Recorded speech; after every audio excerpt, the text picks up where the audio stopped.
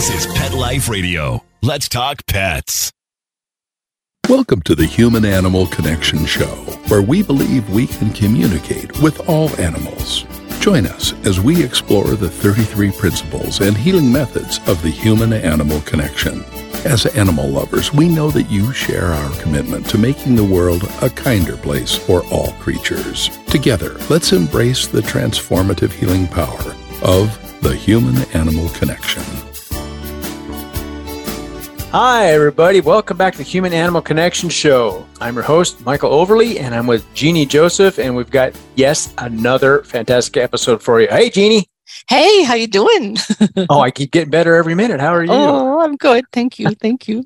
Yeah, we have 3 dogs in the house. We have a visiting dog. We're doing some healing with a rescue that was adopted from the reservation. So we've had fun with 3 dogs in the house.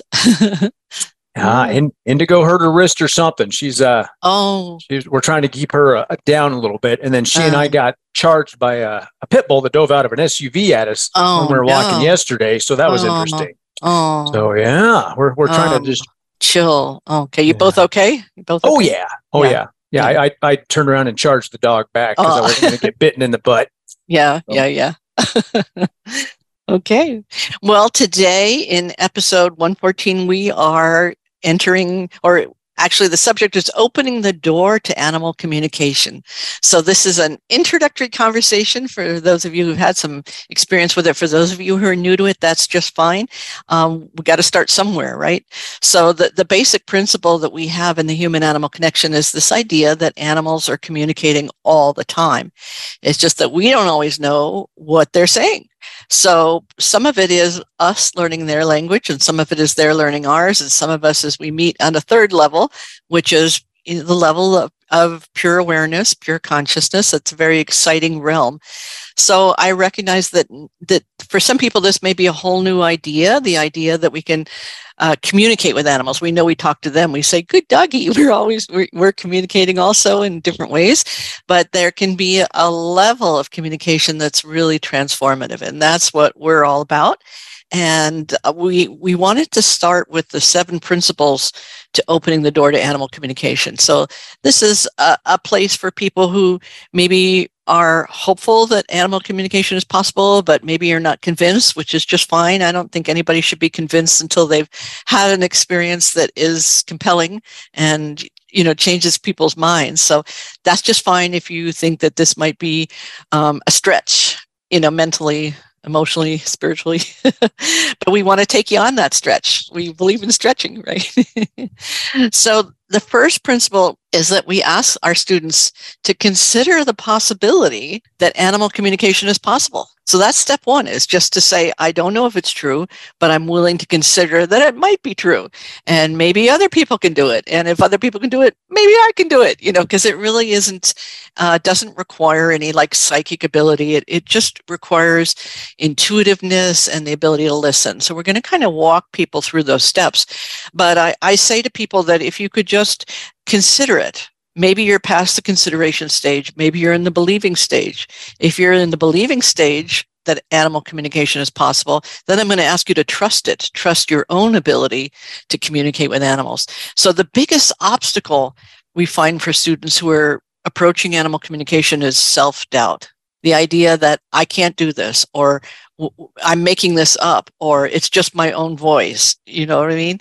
So that is the major hurdle, is to understand the difference between receiving information and giving information. So we'll talk more about that. So the first step is just the willingness to consider or believe or trust that animal communication is possible.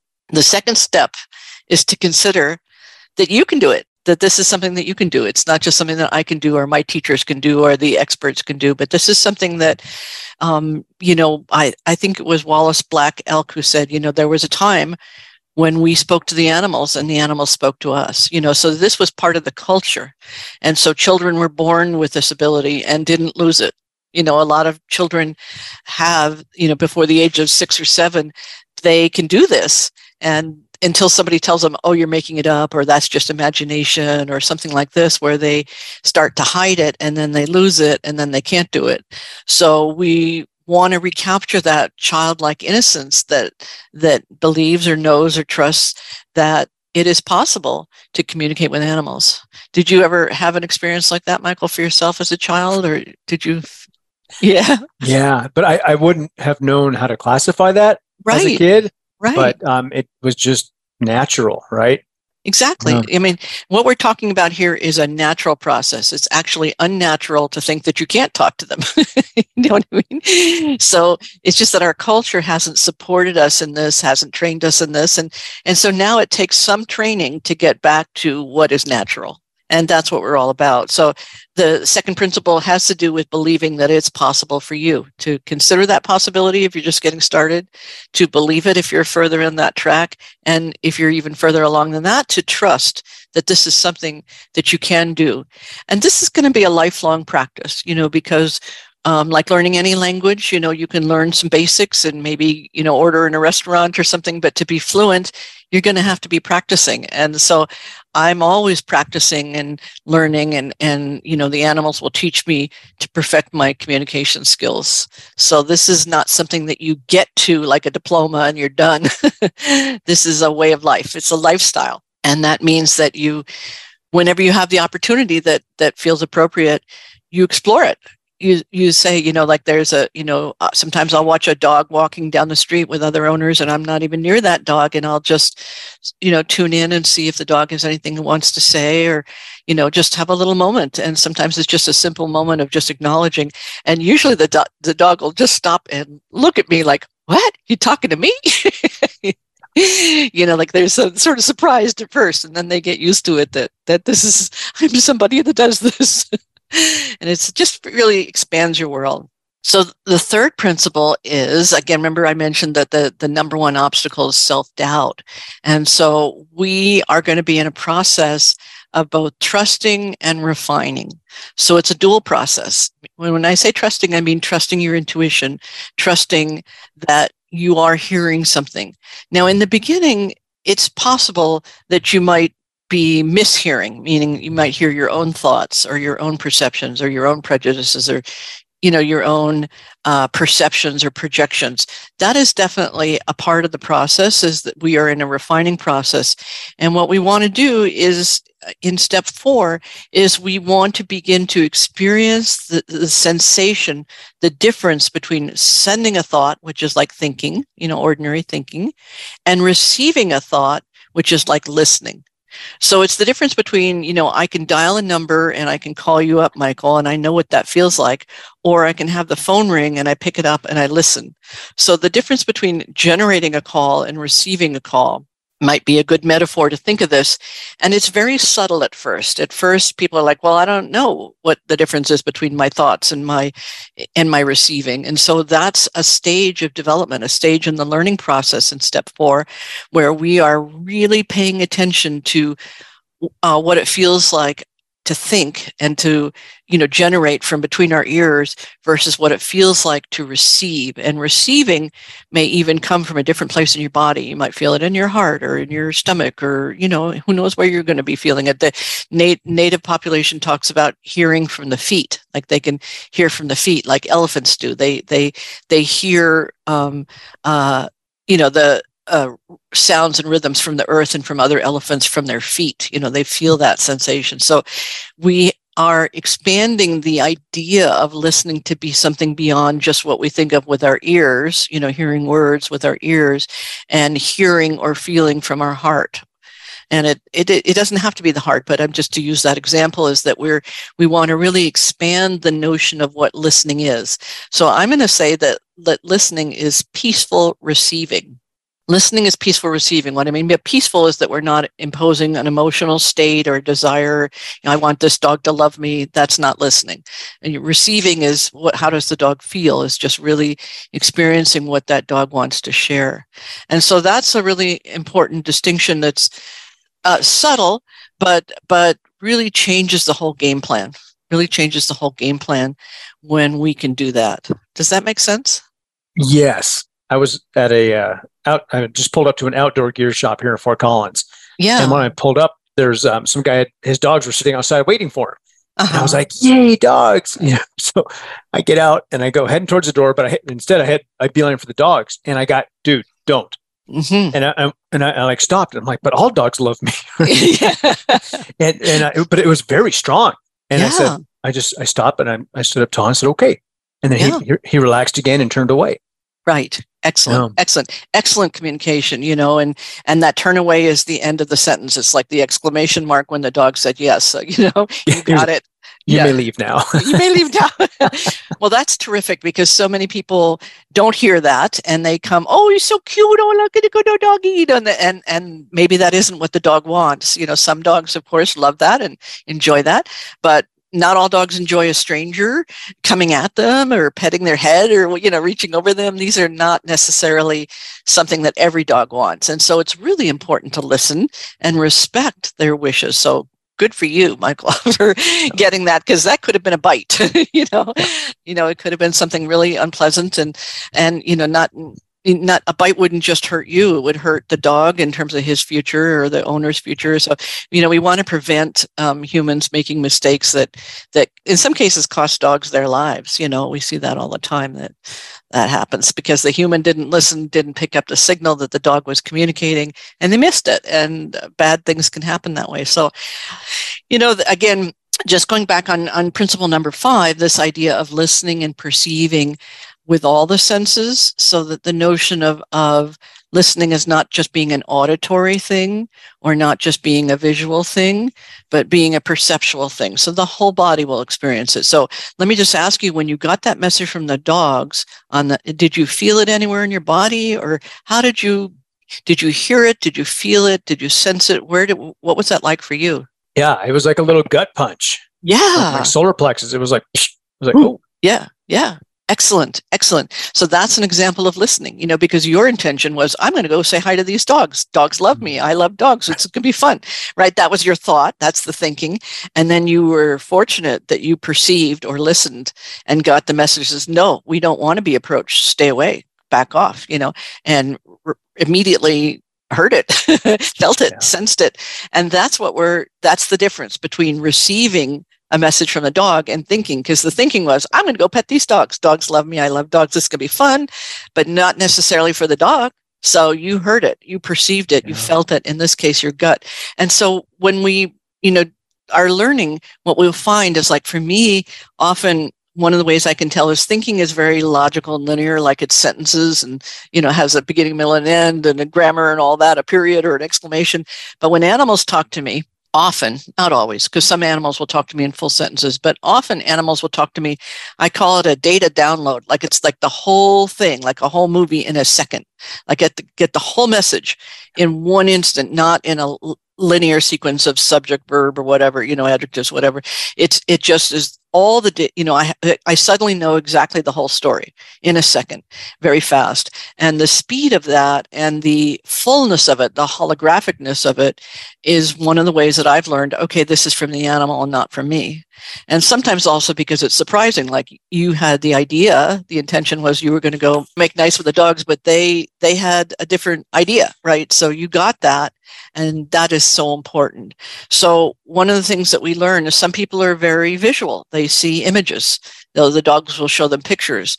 That's not my predominant sense when I talk to animals, is visual, and dogs are not predominantly visual, so they will often communicate differently to me. Each animal has its own way of communicating.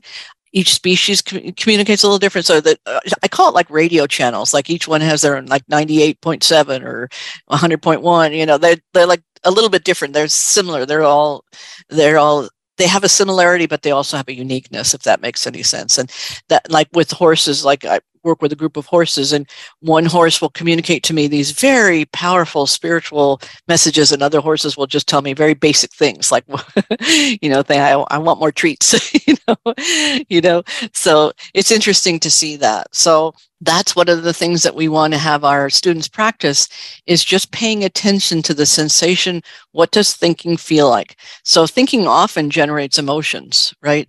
Thinking about something that you feel good about, or you feel bad about, or you feel stressed about, or anxious about, or frightened, or whatever it is, thinking generates emotions. But this type of communication, it's not emotionless because sometimes it has emotions, but emotions are not the driver, if that makes sense. They're not driven by emotions. So emotions come alongside, like you might feel sweetness or sadness if this animal's telling you a sad story. It can be sad. They make me cry sometimes, they tell me a sad story. But for the most part, the emotion is subtler and it just has a different quality to it. It's not sticky. You know how our own emotions are sticky. Like if we get into anger or fear or something, it can really hang in there and it stays with us for a while. It's hard to shake it off. It's, we really spin some more thoughts about it and then it gets bigger and, it kind of, accelerates. But working with animal emotions, it's usually like a very soft flow. It comes, it's big, and then it goes away. So it has that kind of curve effect, So that's one of the ways that I can tell it's an animal emotion versus my own human emotion, which is very sticky and stubborn. And I'm convinced I'm right about something, Well, we attach stories to the stories. An event. We create a story that goes along with the event, and that's what makes it stick so much. Exactly right. Exactly right. So, the animals are less likely to develop, they can do it, they will do it, but less likely than we are to develop that story. And therefore, it's just a simple moment. And then when the next simple moment comes, they can change quickly. So if they're upset about something, they want to go out, but you open the door and now they're happy. It's just that moment of longing to go out is gone and it's replaced by the, oh yay, we're going out, so that fluidity of emotions is something that is one of the gifts that animals give to us if we're willing to learn that is the potential for the fluidity of emotional experience, because they are much more likely to do that because they're more than likely in the present tense. Now, animals who've been traumatized, who have had some difficulties, they can get stuck just like we can, but they're less likely to do it, or they're more easily able to release that.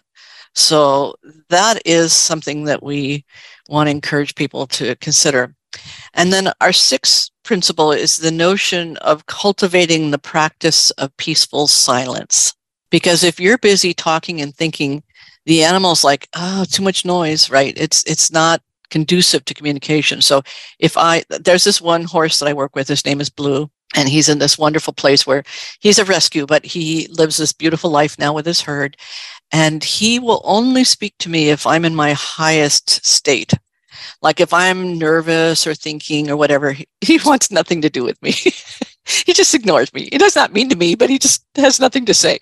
But if I get myself to to the best of my ability, a peaceful spiritual state, a full awareness state to the extent that I can do, he will converse, he will engage, and he will share with me something that's often brings me to tears, because not sad tears, but just, sweet tears, the tears of being touched and seen in a deep way that we crave with humans, but often don't get, because humans are often busy thinking and not able to engage on that level. So when you engage with animals who are ready, willing, and able to do that, it can be very sweet. It's very tender, very kind.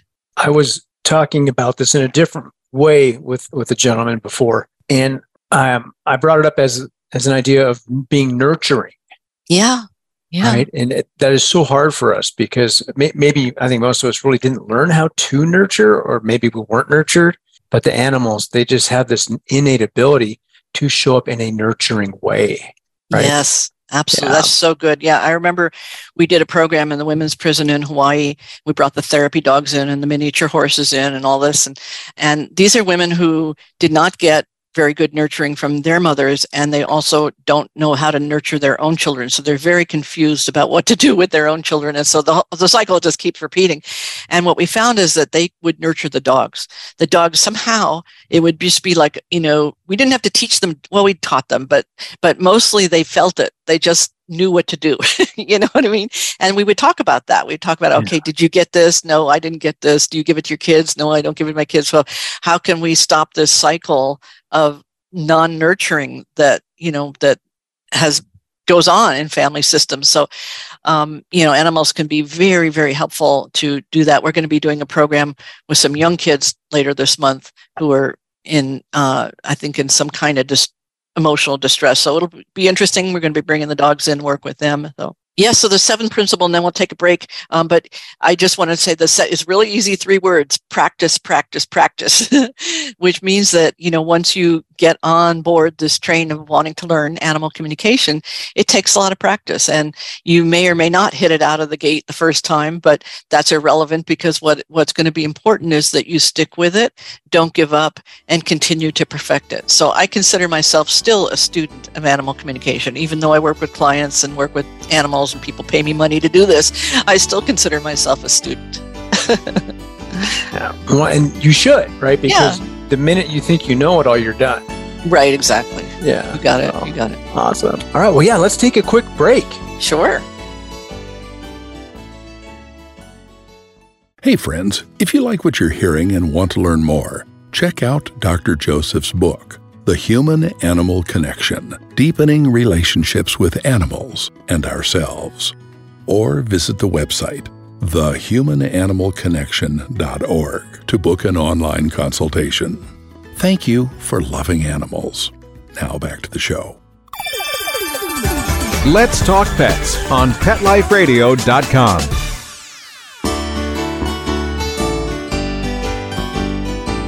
Hey, welcome back, guys. We are having so much fun with this. I didn't even realize that what I was doing as a kid was communicating with animals. It was just this thing that occurred and happened. And as Jeannie mentioned, you can lose it for a while. And I did. I lost it for years. And then I actually went and got trained with someone to pull my head pop back out. And it's fantastic. Sometimes I do well, sometimes I don't. Yep.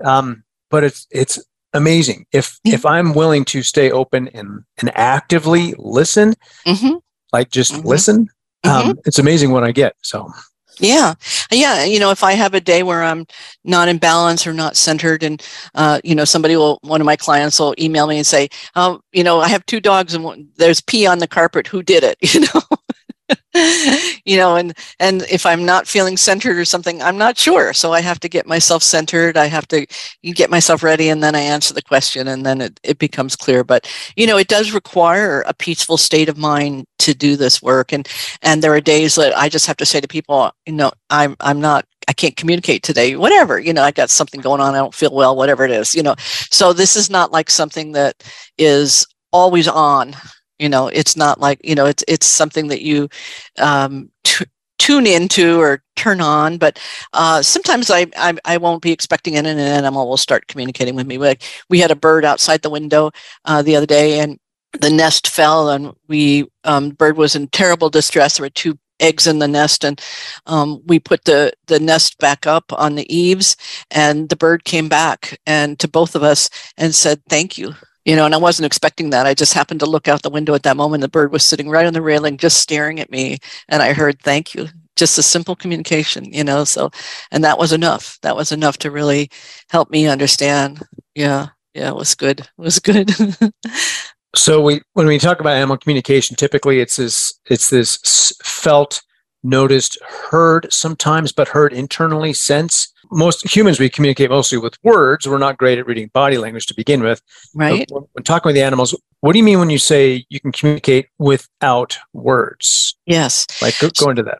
Yeah. So some animals communicate in pictures, some in words, and some in perceptions and feelings. And so we want to be open to all. And what I find is students generally have a strong suit. Some people are really good at visualizing. Some people are really good at hearing words. Some people are really good at feeling. But we want to try to expand our range so that we can relate to animals that communicate in different ways. So other than word communication. So that would be like a perception or a feeling or sensation in your body. Like you had that feeling with the dog's gut punch. Like they didn't say, "Stay away from me" in words, right? They didn't tell you that, but you felt it as a gut punch in your center, your solar plexus. That's an example of communicating without words. So before, if your mind had to think it through, your mind thought it through afterwards, which is fine. But the point being is that it takes longer to say it in words, "Don't come near me," than it took for that dog to go boom and hit you right in the gut and say, "Don't come near me," without the words. So there are animals who communicate in full sentences. You can have conversations back and forth, and clients will often ask me this to dialogue with their animals, and they'll do that. And sometimes they get tired of the words and they'll just go into pure experience, So it isn't usually these conversations are brief. They're not as chatty as we are, but they can chat in words. We just want to be open to the possibility that as a receiver, you might be a perceptual receiver. You might be getting it as bodily sensations as you did with those two dogs. And that was a really important experience, right? Because you realize, okay, I didn't hear it in words. I put it into words afterwards. You were able to articulate it, which is fine. Nothing wrong with that, right? Because you interpreted it through your human thinking system, but it doesn't matter. You got it as gut punch first, and then you were able to connect it to the words.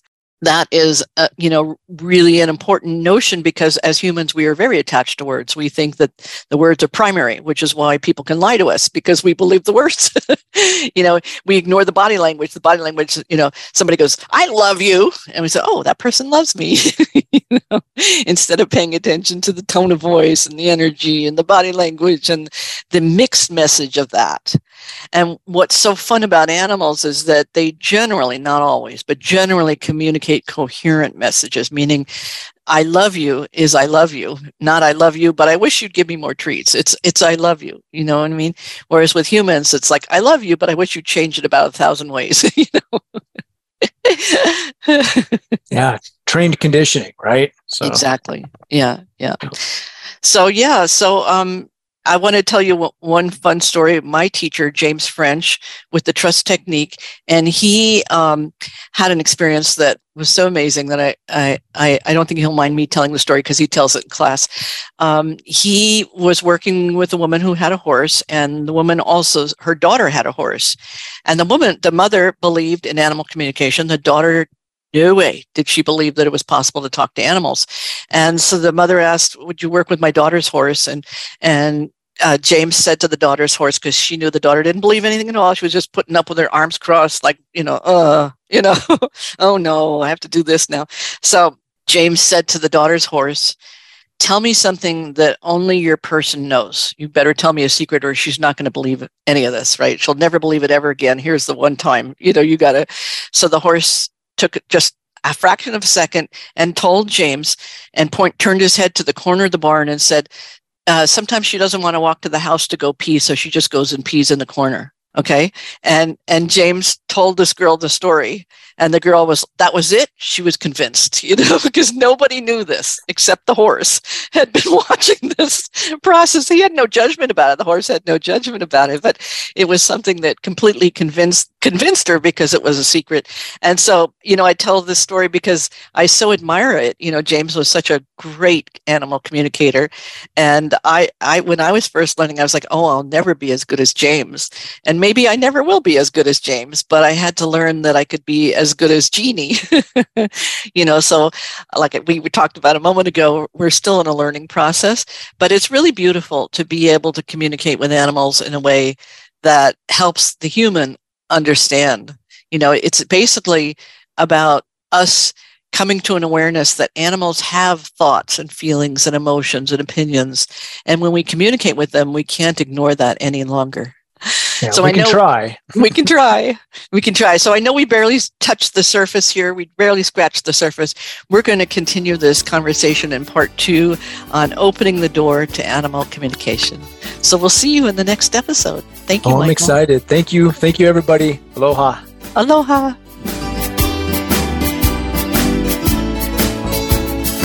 Thank you for tuning into the Human Animal Connection Show.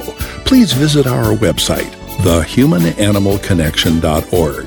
There you can sign up for our free email newsletter, book a consultation, or check out our blogs and resources. Our best-selling book, The Human Animal Connection, is available on Amazon, and your donation of any amount keeps our nonprofit organization providing life-changing services. You can reach Michael Overly, author of Let Your Dog Lead, Musings on How to Create an Exceptional Life, on his website at dogsandmen.com, or email michael@dogsandmen.com. Let's Talk Pets, every week on demand, only on PetLifeRadio.com.